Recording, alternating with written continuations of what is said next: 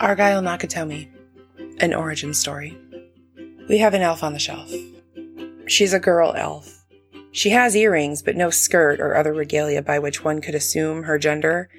She was not purchased at a store properly the way decent people procure their elves. She was hawked on a local goods swapping corner of the social network, and my mother arranged the transaction that would make her ours. Like some sort of four corners deal with Satan himself. Not to get off topic, but just so you know, you can turn Santa into Satan with a simple switcheroo. You can't unknow that now. You're welcome. Anyhow, my mom got this elf on the shelf for me like 4 years ago after Christmas when everybody's selling the gifts they didn't like that much because, once again, like a relentless guerrilla force, the bills are due again, but that brilliant Christmas spirit shine has tarnished and dulled under the cool glow of a January sunset, and the elf on the shelf doesn't seem like such a good idea after all. I did not want an elf. Not on any of my shelves, not on my mantle, not hiding in the laundry basket.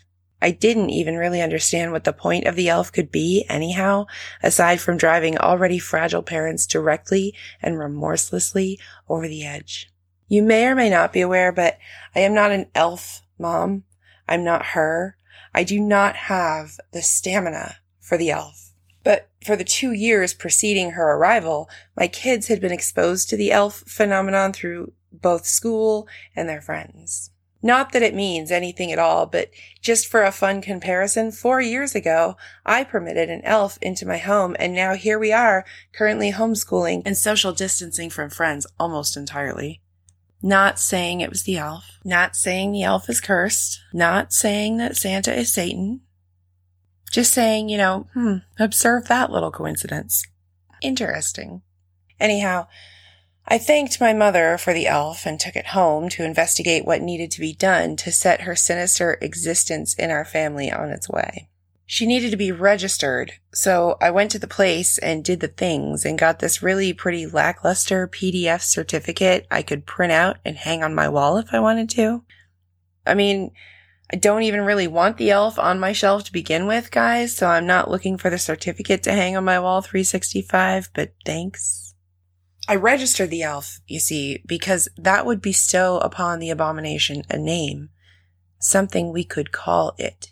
I don't know why I thought an organization that manufactures tiny felt monstrosities and sells them for $30 a pop could choose a name more fitting for the bane of my foreseeable existence, considering my kids are only 8, but I suppose we're all prone to doubting ourselves at times. The certificate had something written across it naming said elf and declaring her now and forever ours, which made me uncomfortable just on general principle for about 3 days. I can't remember what it was, Margaret Thatcher Periwinkle III or something lame. My first executive decision as official household elf by proxy was to rename her immediately. Our elf's name is Argyle Nakatomi. My kids have no idea what it means, but they have learned to spell it impeccably, as evidenced by the sheer volume of fan mail the woman gets. I mean, all year long. I hear it all year. Argyle Nakatomi when we're swimming at the lake.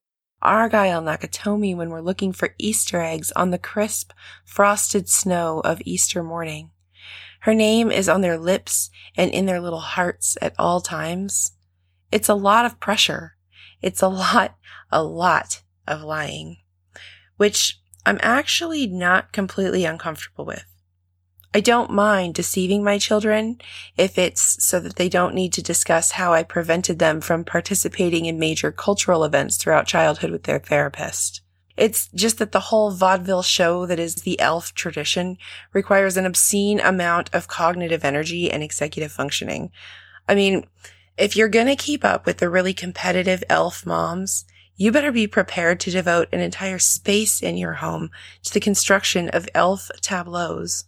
My kids have stopped questioning why the elf randomly doesn't move from her perch atop the KitchenAid pasta attachment, eyes cast skyward and arms at perfect right angles with her torso. She's very old, they say, gazing knowingly at one another when they wander to the pantry of a morning, only to find that Argyle Nakatomi has not ventured outside the Count Chocula box since last Sunday, She needs her rest, they recite, nodding wisely as they gently pour their breakfast around her tender body and place her back on the third shelf from the top to be alone once again with her thoughts. This year, I was lucky to even find the elf at all, so well had I hidden her from the children and myself after last year's event.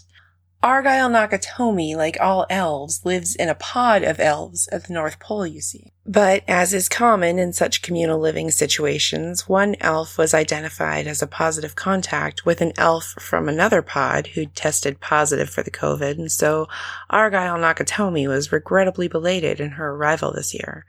But it's everyone's civic duty to behave responsibly in these times of global pandemic, and Santa, has assured me that while elves experience no suffering or ailment as a result of contracting the COVID, he could not have lived with himself if one of his minions had infected a human family. I swear to God, you guys, this stuff just comes out of my head with no premeditation whatsoever.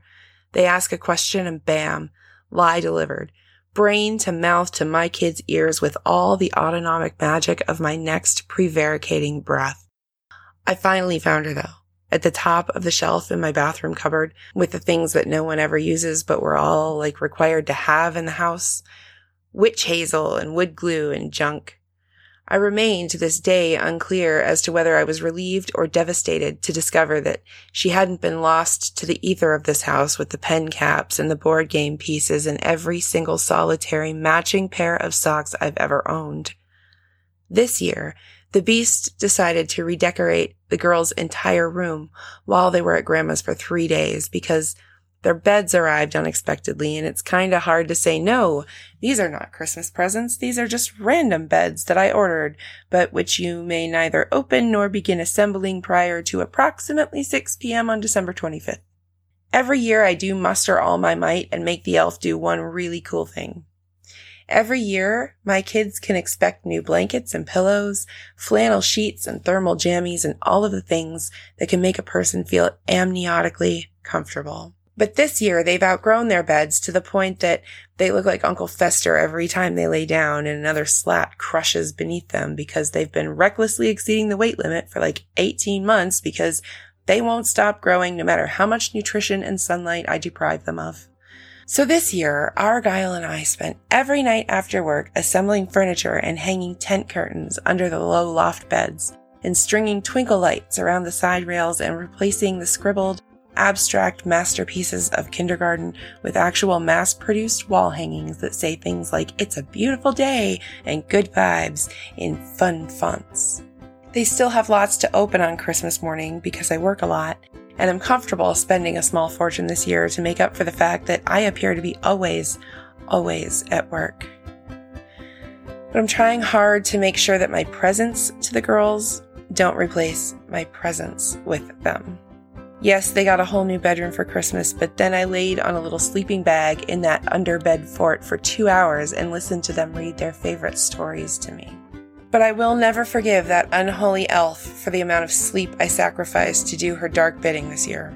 She's gonna need to settle down, or I'm sending her back to Satan with a pink slip. Santa. I'm sending her back to Santa.